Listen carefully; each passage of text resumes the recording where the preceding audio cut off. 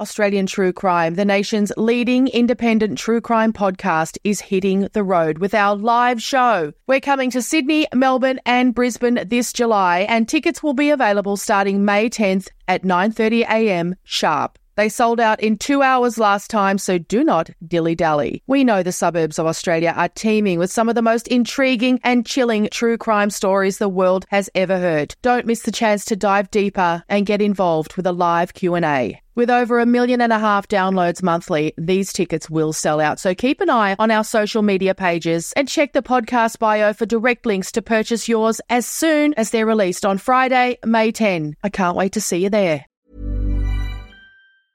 Small details are big surfaces. Tight corners are odd shapes. Flat, rounded, textured, or tall. Whatever your next project, there's a spray paint pattern that's just right. Because Rust-Oleum's new Custom Spray 5-in-1 gives you control with 5 different spray patterns. So you can tackle nooks, crannies, edges, and curves without worrying about drips, runs, uneven coverage, or anything else. Custom Spray 5-in-1. Only from Rust-Oleum. Hey, it's Ryan Reynolds, and I'm here with Keith, co-star of my upcoming film, If, only in theaters May 17th. Do you want to tell people the big news?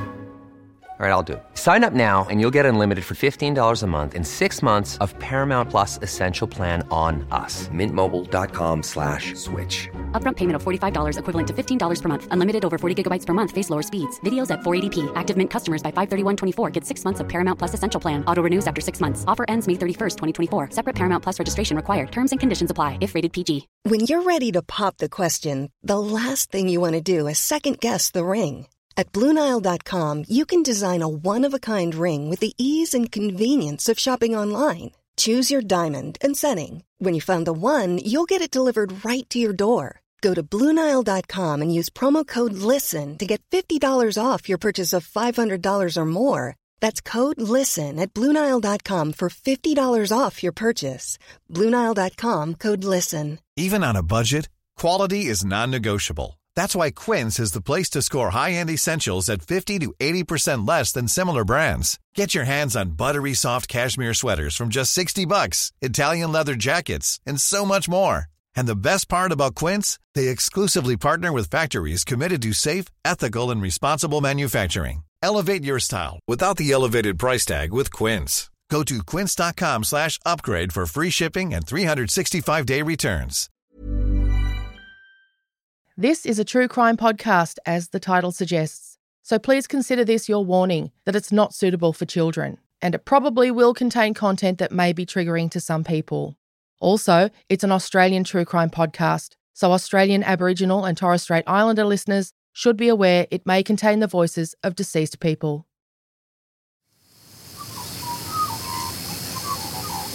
The producers of this podcast recognise the traditional owners of the land on which it's recorded.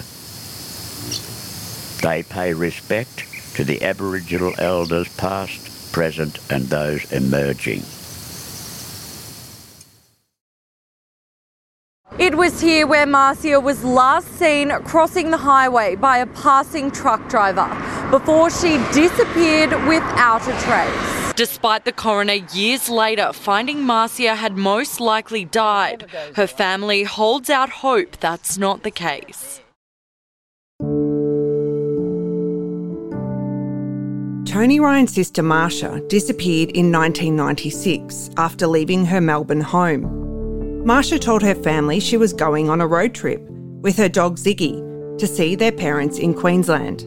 But as you'll hear from Tony, Marcia's car was found abandoned in the Latrobe Valley in Victoria.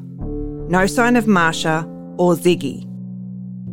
Tony's been relentless in trying to find out what happened to Marcia, who was 33 when she vanished. Could she be living off the grid somewhere in Australia? She'd done it before when she was younger. Did someone kill her? Why did she leave home so abruptly? Tony wonders a number of things. Did the smell of marijuana that her housemate had been smoking trigger a trauma response in Marcia, who had experienced mental ill health and drug use in her late teens and early 20s? Why was her car found where it was, in the different direction to Queensland, like he thought she was heading? There's a number of theories that Tony has explored in the absence of any new information. Tony's story is detailed in Nicole Morris's book Vanished. We spoke to Nicole for a recent episode, and he joined ATC to talk about the impact of having a missing sibling and why he won't give up trying to find Marsha. We have 5 children in our family, the mum and dad, 5 kids, and the 5 of us were born in a 6-year period. So we're all very close. When my brother Paul turned 5, he had 4 younger siblings. I'm number 4. Marcy was number 5. Paul, who lives in northern New South Wales, is the eldest. Diane and Mark was the middle child, number 3, and he passed away in 2016 at the age of 55. And Mum and Dad have since passed away. Mum in 2006, Dad in 2013. So growing up, we grew up in Burwood when it was dirt roads and a chook farm in one of the side streets and things like that. So Burwood was the outer suburbs back then. And when Marcy was about 10, we moved to Box Hill South, where we had all our teenage years. Pretty easy life. I think we're born in the best time for any generation, our age group. We could go out in the morning, come back at night, stop in at home and get some lunch on the way through.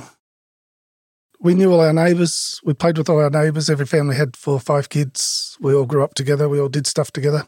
Dammed up creeks, climbed trees, rode billy carts down the street. Spent a lot of time on farms because my grandparents owned a farm down in Mordialloc, a dairy farm, so we used to help out on the dairy farm occasionally.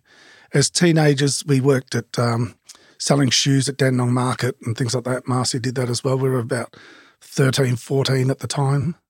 So we just had what I would call just the average Australian family life in the suburbs of Melbourne. So we got through our teenage years, and Diane and Marcy got on very well, the 2 sisters. There's about 3 years between them. And they used to go to parties together. When Diane got a licence, she'd pick Marcy up and take her. Then when Diane was 20, she got killed in a car accident.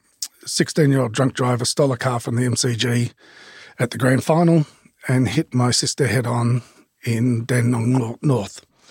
My sister was driving 4 people home from a party. About 200 metres away from the party, been hit head-on, and Marcy was at that party. Somebody came into the party, said, there's been an accident down the road. It's terrible. And they said what the car was in it, and Marcy instantly knew it was Diane's car. So she ran down there, and she got there before the ambulance and the police arrived. And the 4 other people that were in there, Paula Harold ended up in a wheelchair for 18 months. Diane's boyfriend was in the passenger seat, and he had a dog on his lap, and the dog got killed, and he survived. And the other 2, I think one ended up with a broken arm, and the other one was okay. My sister was dead in the driver's seat. So Marcy, as a 17-year-old, has been confronted with her sister dead in the car. The steering wheel hit her under the chin and put her head into the roof of the car. So, and the motor had come through the front wall of the car and crushed all her legs. So Marcy's confronted with this scene, and things changed because we went from a family where everything was cruising along to losing a sister. Things were different back then. There was no trauma counselling. There was no help. It's in 2 days' time, you've got a funeral. Get over it. Get on with your funeral. So we dealt with that as a family, and then we all had to move on with life. Mortgages still had to be paid. People still had to go to school. People still had to go to work. Yeah. And you're all young, young adults at this point. Yeah, Paul was 21. I was 18. Mark was 19. And Marcy was 17. Clearly, from what you described, I mean, that is a life-changing event for all of you.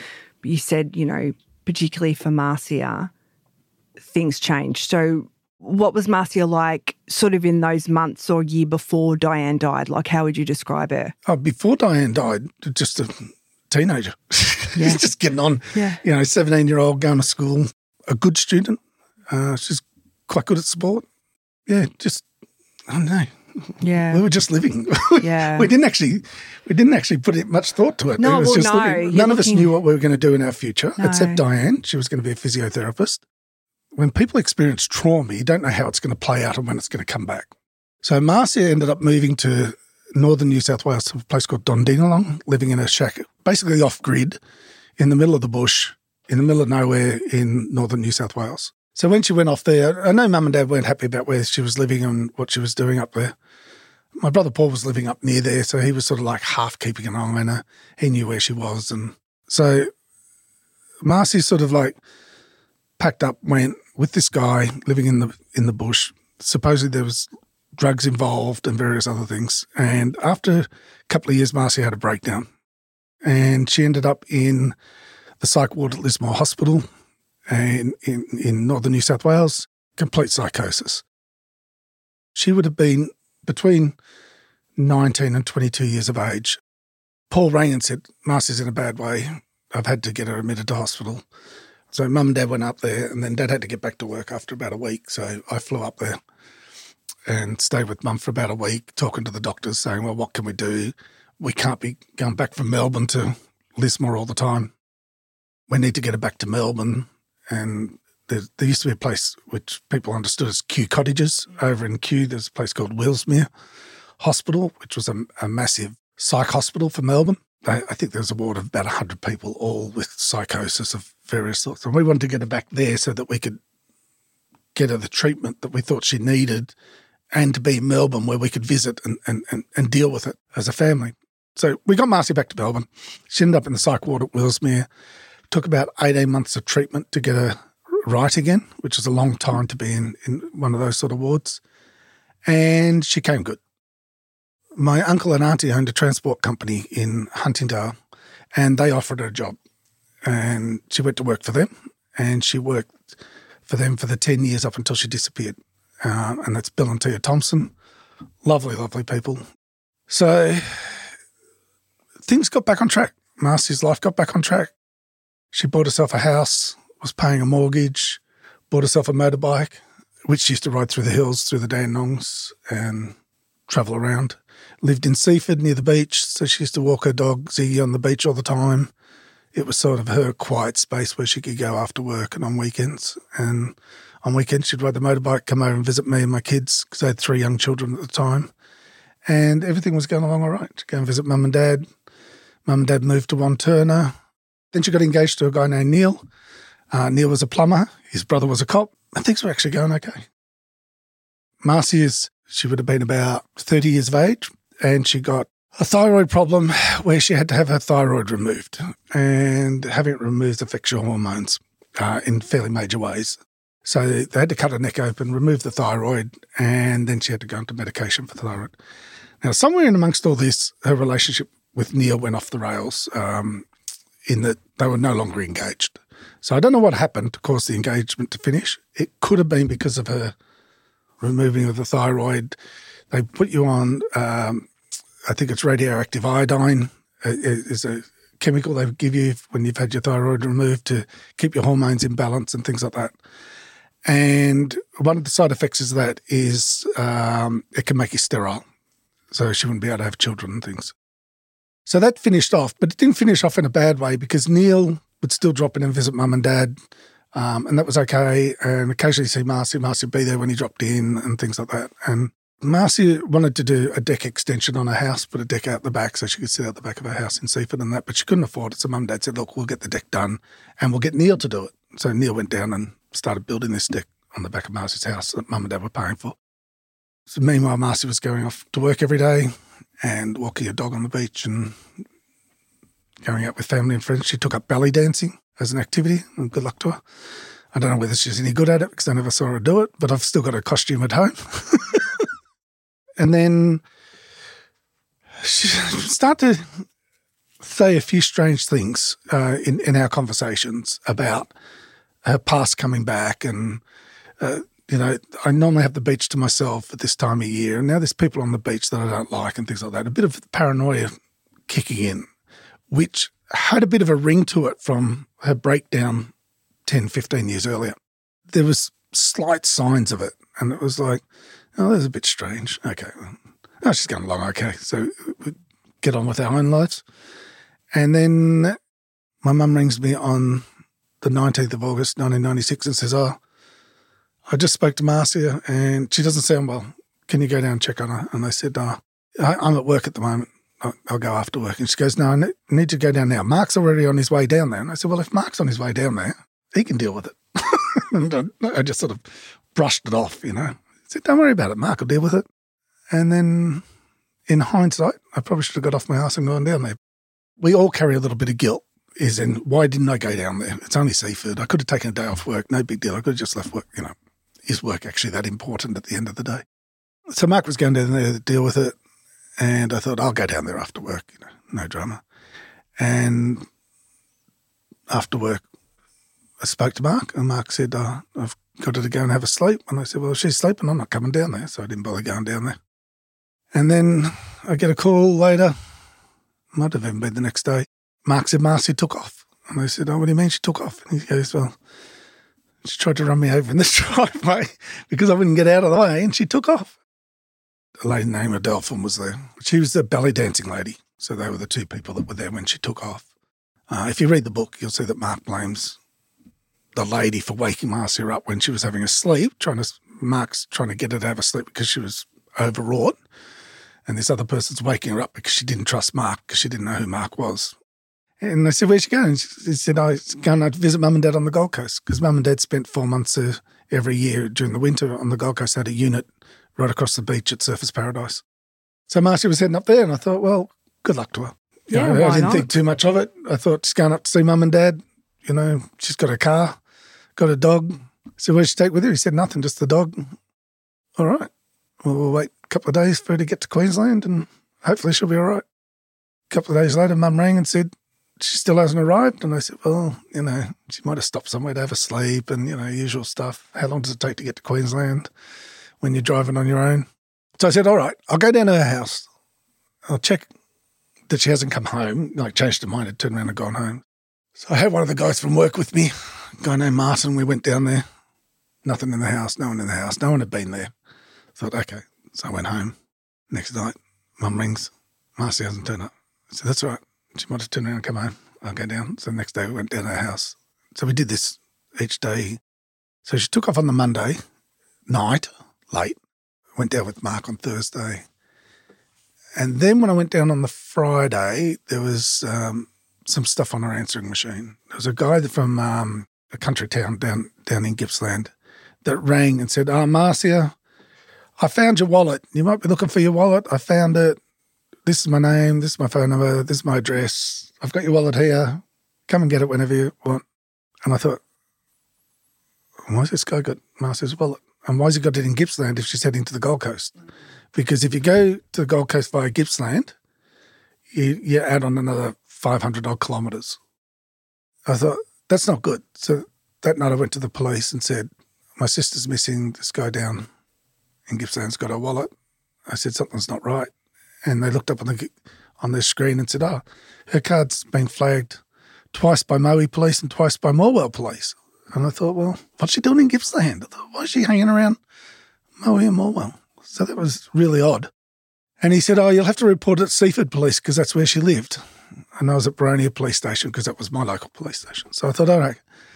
So I thought, okay, tomorrow morning when I get up, I'll go down to Seaford Police and I'll report it again at Seaford Police. So on the Saturday morning I got up. I stopped at her house, listened to her answering machine. There's a message from Vic Road saying, Marcia, your car's here on the side of the highway at Morwell in a dangerous position. If the car's not removed, we'll impound it. And I thought, that's not good. Because if the car's been on the side of the road for a few days, that means the car's not moving, then where the hell's Marcia? So then I went to Seaford Police and they said, well, if the car's down at Maui and Morwell, you need to go and see Maui Police. So then I went down to Maui and I had my work colleague with me, Martin, and we went down to Maui Police and they said, it was last reported by Morwell Police, you'll have to go to Morwell Police. So Morwell's 13 kilometres past Maui. So by this stage we'd driven past the car because on the way to Maui Police, I thought, well, if it's down there on the side of the highway, I'll just drive along the highway until I find it. So I found the car, it was locked, went to Maui Police. They said, go to Morwell Police. So I went to Morwell Police and they said, I can't really help you at this time. If you're going to move the car, just get it moved. And I said, well, I want to see, my sister's missing. I want to see if she's in the boot. And they gave me this funny look and said, well, just break into it. I said, well, I break into it with it. And he gave me a coat hanger. So I thought, okay, So my view was, well, fuck you guys. I'll go down there and I'll break into the car myself. So me and Marta, we went down and we broke into the car using their coat hanger. There's nothing in the car, no sign of anything in the car. Dog's not there either? Dog's not there, nothing there. And I thought, what if somebody stuffed her in the boot? I don't know why I thought that. So we pulled the back seat out and smashed, there's a piece of wood at the back of the back seat. So we smashed that, stuck the head into the boot and went, well, she's not in the boot. I thought, well, I'll ring a tow truck company. So I rang a towing company and said, need you to pick up this car? He said, where do you want me to take it? I said, I don't care. You got a yard? He said, yeah. I said, I'll just take it and stick it in the yard. I said, I'll deal with it later. But now it's like, I don't know, sometime in the afternoon. And I've got a wallet. I picked it up from the guy in Trafalgar. And I said to him, where'd you come by the wallet? And he told me it was back near Darnham. Now, just for geography, when you're going from Melbourne, you go through Darnham before you get to Trafalgar, before you get to Moe, before you get to Morwell, right, in that order. And Darnham's about 20 kilometres before where Marcia's car was found. And her car was found in Moe area? Between Moe and Morwell. Yep. About 2K past Moe, 11K before Morwell. And her car was on the left-hand side of the highway in a cutting. So when they put the highway through, they cut through like a mountain sort of thing. And the height of the cutting on in the median strip between the two sides of the highway, the divided highway, would be 10 metres high or more, straight up. So there's no way you'd scale that. So she's in this cutting. On the left-hand side of the highway, there's some videos that I put on YouTube under the title of Marcia Roadside Day and Marcia Roadside Night or something like that. There's about 5 of them where I went down there with my camera and I've filmed during the day and during the night exactly where a car was and walking along that stretch of the highway. And if you watch it, it's not where you'd pull up deliberately. It's not where you'd get out of your car. It is actually quite dangerous. This is the cutting I'm talking about, but that's the scale of the wall across from where a car was. But as you can see, this cutting on the median strip is actually quite high and it's very steep, but there's no way you climb that in the wet at night. When I went back there to see where he got the wallet, I pulled over to where he said there's a little gravel patch on the median strip. So not on the left-hand side, in the median strip between the two divided sections of the highway. It'd be 50 metres wide. And when I got out there, I found remnants of other cards of hers. So I knew I was in exactly the right spot where he found the wallet. So I grabbed the other couple of cards that were on the ground and thought, that's not good, because the only way the wallet could have ended up there is if it's thrown out of the driver's window and the person is driving in the right-hand lane. It couldn't have been thrown out from the passenger seat through the driver's window. That'd be, some people think there might have been someone else in the car. And it wasn't thrown out the passenger's window. So it's not like the passenger grabbing it and throwing it out the passenger's window. It definitely looked like, to me, it's come out the driver's window. And it couldn't be somebody driving towards Melbourne, because you wouldn't be able to fling a wallet 50 metres. So this is on the Saturday. So then I got home on the Saturday night and I've been out tracking down her car, wallets, trying to work out what the hell's going on. And then Saturday night, the homicide squad called me and said, I believe you got a missing sister? I said, yeah. And I told them what I'd done that day. I said I reported it to different police stations and whatever, and they wouldn't help me. And they said, that's okay, we're going to go down and we'll get the car tomorrow and whatever. I said, oh, I've had the car moved. And he said, what did you... You weren't getting much help, let's face it. Well, I wasn't. You were being sent on a wild goose chase. I've been dealing with this for 5 days in a way in my head, like, where is she? So then the police started having a go at me for interfering with an investigation. And I thought, well, I'm just doing what I've got to do. And I had people with me the whole time. So there's nothing I said that couldn't be verified easily, like the guy with the wallet. And I had his address, his phone number. I had the tape from Vic Roads because Marcia had an answering machine, all this sort of stuff. Yeah. But the thing is, even after all that said, it made absolutely no difference, because whatever happened to Marcia had already happened, right? If she's hitchhiked and taken off into New South Wales, she'd already hitchhiked and taken off into New South Wales. If somebody had done something to her, they've already done something to her. There was nothing we were doing that was actually making any difference. We're siblings. We're just trying to find our sister, you know? So the last known sighting we've got that the police have verified is after midnight on the Monday night, on Monday night, Tuesday morning at about 12:30. She spoke to a truck driver on the side of the road after she had left her car. So the truck driver's come past on the highway, spotted the car, it's raining, spotted the car in this bend in this cutting, gone about 100 metres up the road and spotted Marcy and pulled over and offered her help. And he said Marcy was in a distressed state and refused help. So he made a note, and his truck was also GPS tracked by, I think it was Woolworths that he was working for. So he made note of it, and on tracking back, the police have verified that he never deviated off his trip. So that's always been the last known sighting that we had of Marcia, was that truck driver. And something else has changed since then, which isn't in the book because I haven't been able to verify it. But since then, a gentleman named says that he saw her the next day at her car with the keys on the bonnet of the car, talking to two other people in a white XD Ford, I think he said. And he saw her talking to these people in a nice sort of way at the vehicle the next morning at about 8 a.m. And now come forward about 2 years ago to me and said, I saw your sister at the car the next morning. And I told the police this over 20 years ago. And I said, well, we've never heard that story. This is nothing new. And he said, it's been bugging me ever since.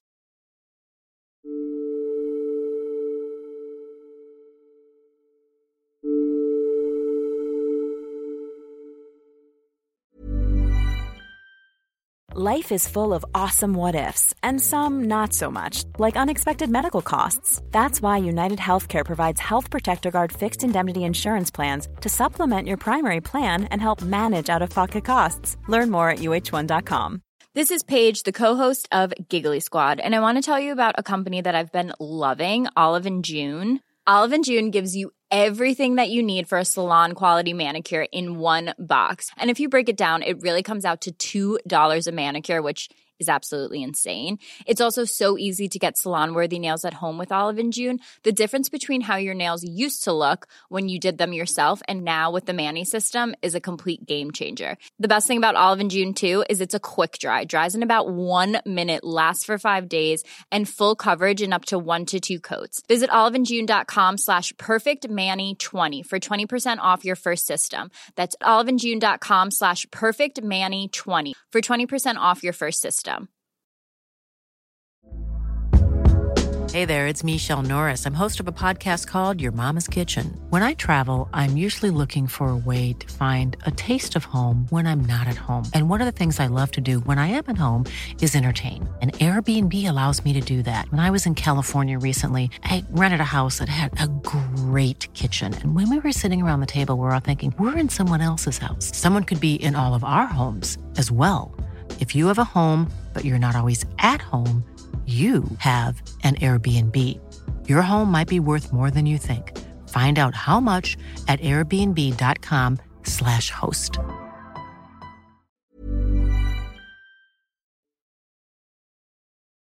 The original detectives were very good.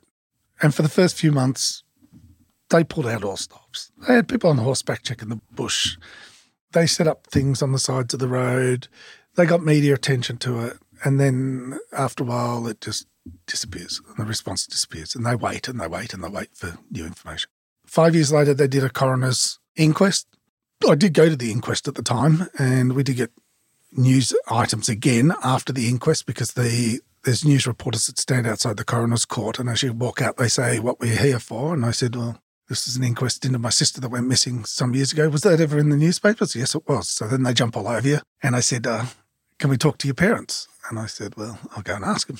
So I went over there. Mum's in tears because the coroner's just given we expected an open finding, and that's not what we got. So that would have been in the early 2000s? 2001. And the reason why we had to have the inquest, Marcia had a mortgage. She had a loan. There's some tricky things that happen when someone goes missing. You lose access to their bank account. You have no rights over any of their stuff, yet they're not there to manage it. So if, in Marcy's case, she had a mortgage and a partially paid off house, she had a motorbike loan partially paid off. If you don't deal with them, the banks foreclose and sell your house and whatever. And then if the person comes back a year later, all their stuff's gone. It's a bit trickier than when someone dies. When someone dies, there's a will or you apply to the Supreme Court and, you take over their estate. So Mum and Dad, we got the courts to rule that we could look after her affairs until we found her.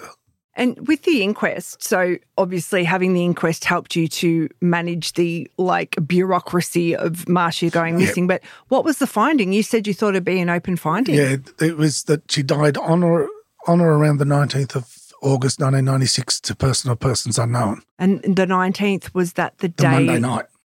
They're saying she's dead. At that stage, Mum, Dad and me, and we were hoping she's still alive. We got a coroner telling us that she's dead. So that was devastating for Mum and Dad. For me, it was like, well, you can rule whatever you like. That's not what I believe, so I'll stick to what I believe. What's the evidence that leads them to believe that? There isn't any. Look, there was no blood, no signs of violence, no witnessing of violence. The truck driver spoke to her. She was agitated, but that doesn't mean anything. One of my theories is, what if she's walking along the road, somebody hits her, panics, chucks her in the boot, goes and buries her in the forest. So they've actually hit her accidentally, but because they were drink driving or whatever, they've panicked and whatever. My view, and this is my view, I've always felt Marcia took off and wanted to get away.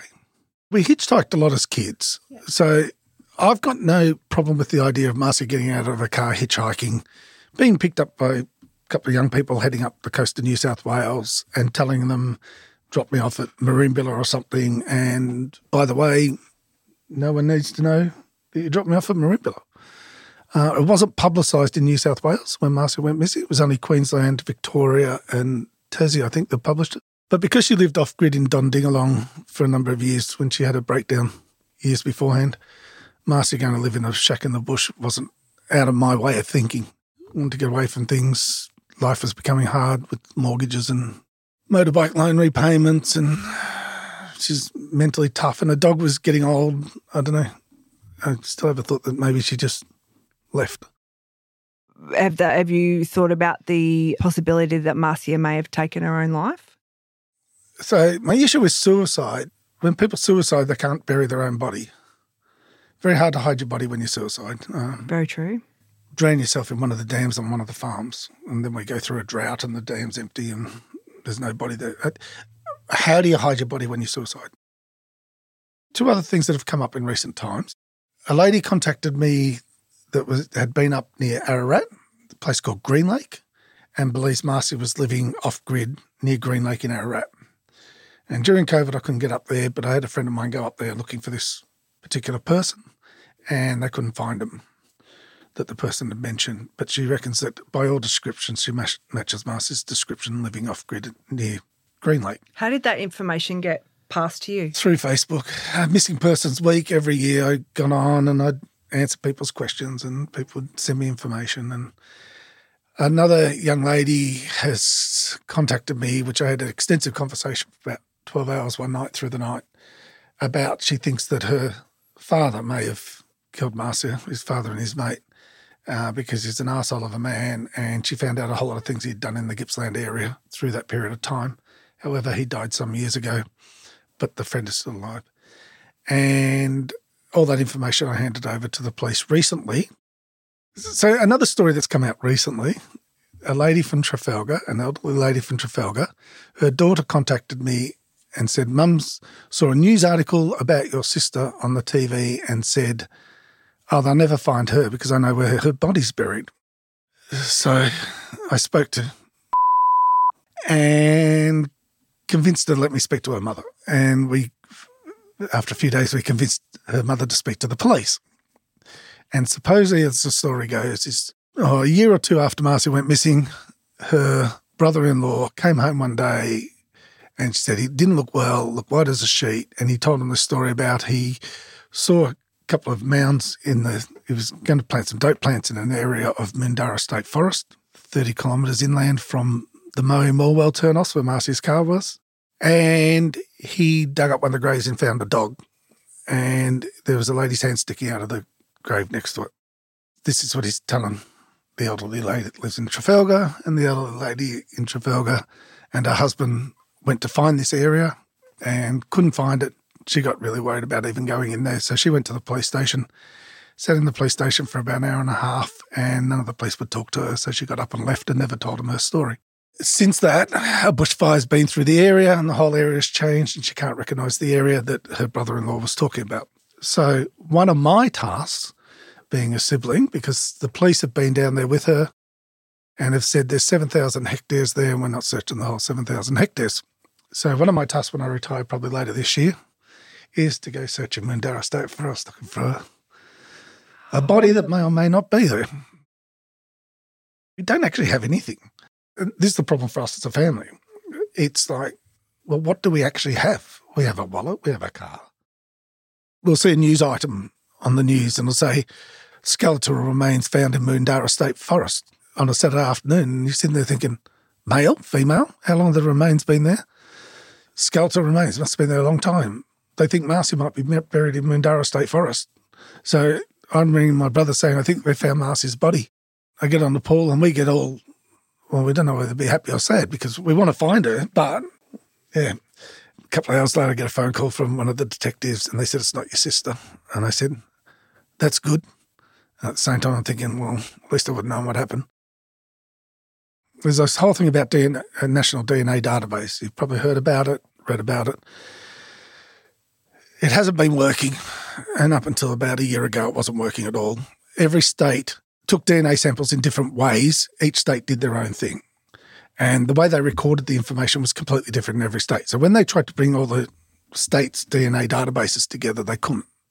And they've been trying to massage it ever since and try and get a national DNA database. So when Mum and Dad were alive, supposedly they gave the police DNA samples in case they ever find Marcy's remains or whatever. If she's in prison somewhere, they can match it because prisoners have to give DNA samples. When I asked about these DNA samples from the police, have you actually got DNA samples from my mum and that? They couldn't verify it. So about 2 years ago, I started the process of them taking my DNA samples.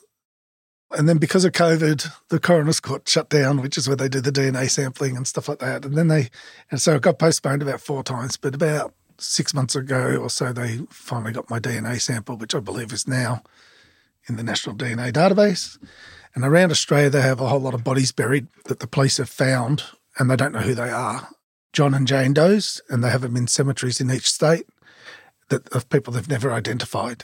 In Victoria, they took samples of all of those before they buried them. In the other states, they didn't. So the only way they can get a sample is they have to go and exhume them. So they've got bodies in some states, say New South Wales, that they don't know who the person is.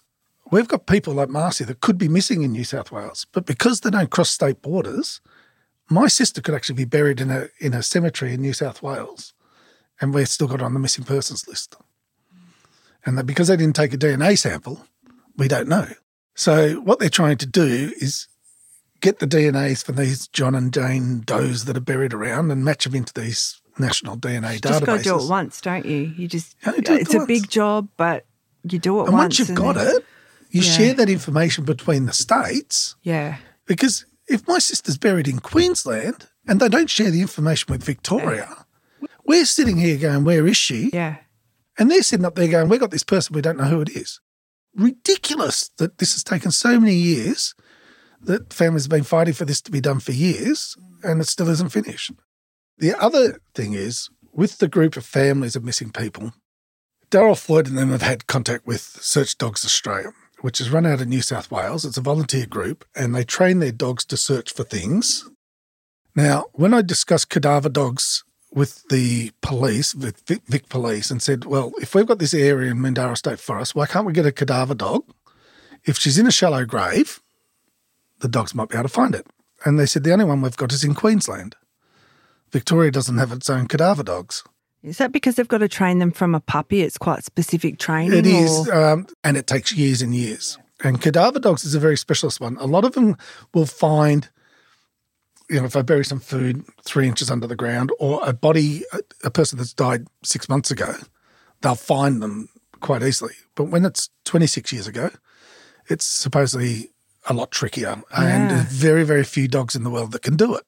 Because when they go to build new housing estates in old towns, they don't know where people were buried. So a lot of times they run the cadaver dogs over the fields before they start digging up the fields to put new housing estates.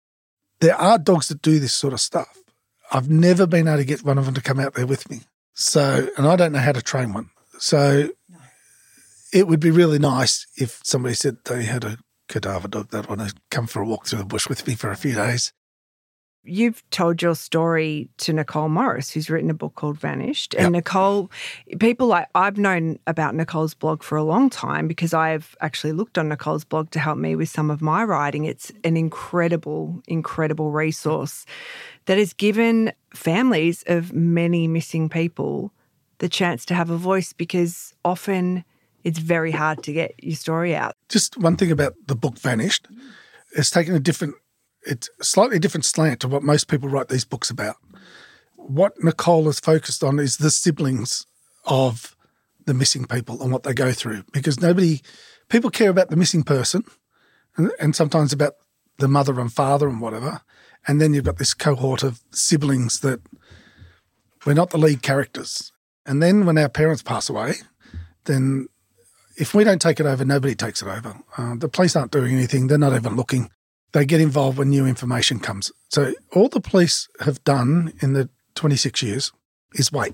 How have you been looking after your own self-care, your mental health, the trauma of having a sibling missing? Because, as you said, the siblings kind of get forgotten to the side. Siblings are often the sort of silent sufferers. So how have you been going? Me, I've got a very good wife, Robin. Yes, I met Robin, yes. Yeah. And I've got 3 adult daughters who are doing really well in life. They've all got their own places. One lives in Darwin and the other 2, well, one was in Adelaide for a while, but the 2 are in Melbourne, one's in Darwin. And I've got a lovely granddaughter and I work. And that just keeps you sane.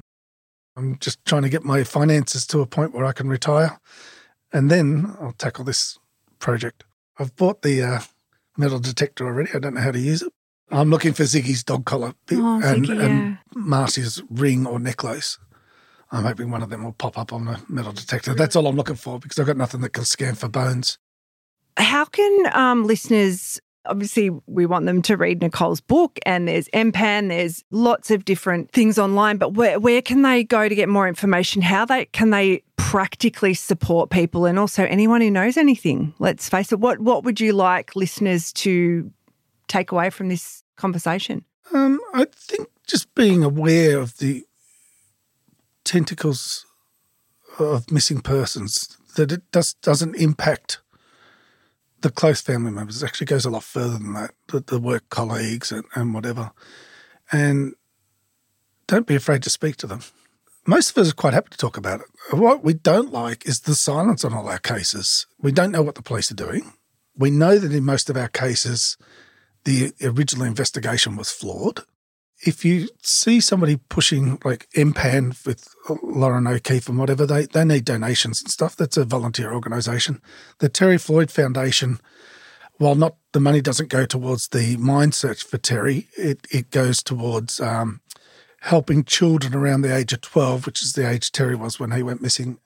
So if people can help resource some of these organisations that are trying to do things, but there's also families trying to change laws. And some families have been successful with it, that have been able to change laws to make it a bit easier for the families and the siblings and whatever to deal with the systems that are in place. Is there anything else, final thoughts that you want to say? Well, just if you listen to this podcast, Mars, make contact. I'll tell you off for running away, but other than that, give you a hug at the same time. If anybody knows anything that's not already on the public record, feel free to contact me. You'll get a response. Thanks to our guest, Tony Ryan. If you have any information to share about Marsha or any other missing person, phone Crime Stoppers on 1800 333 000. If you need support after listening to this podcast, you can call Lifeline on 13 11 14 or contact 1800-RESPECT on 1800 737 732 or 1800respect.org.au. Indigenous Australians can contact 13 Yarn on 13 92 76 or 13yarn.org.au. Thank you for downloading this episode of Australian True Crime. We'll be back next week.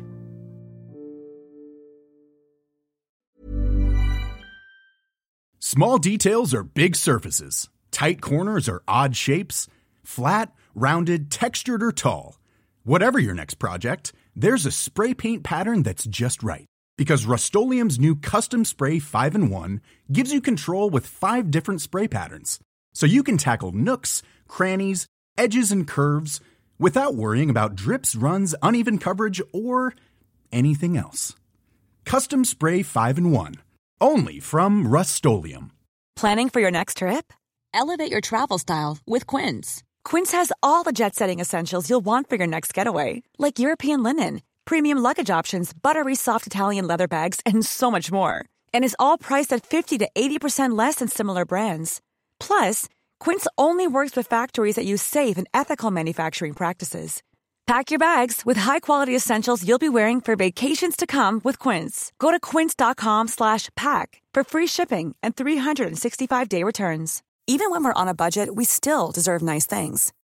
Quince is a place to scoop up stunning high-end goods for 50 to 80% less than similar brands. They have buttery soft cashmere sweaters starting at $50, luxurious Italian leather bags, and so much more. Plus, Quince only works with factories that use safe, ethical, and responsible manufacturing. Get the high-end goods you'll love without the high price tag with Quince. Go to quince.com/style for free shipping and 365-day returns. Australian True Crime, the nation's leading independent true crime podcast, is hitting the road with our live show. We're coming to Sydney, Melbourne and Brisbane this July, and tickets will be available starting May 10th at 9:30 a.m. sharp. They sold out in 2 hours last time, so do not dilly-dally. We know the suburbs of Australia are teeming with some of the most intriguing and chilling true crime stories the world has ever heard. Don't miss the chance to dive deeper and get involved with a live Q&A. With over 1.5 million downloads monthly, these tickets will sell out. So keep an eye on our social media pages and check the podcast bio for direct links to purchase yours as soon as they're released on Friday, May 10. I can't wait to see you there.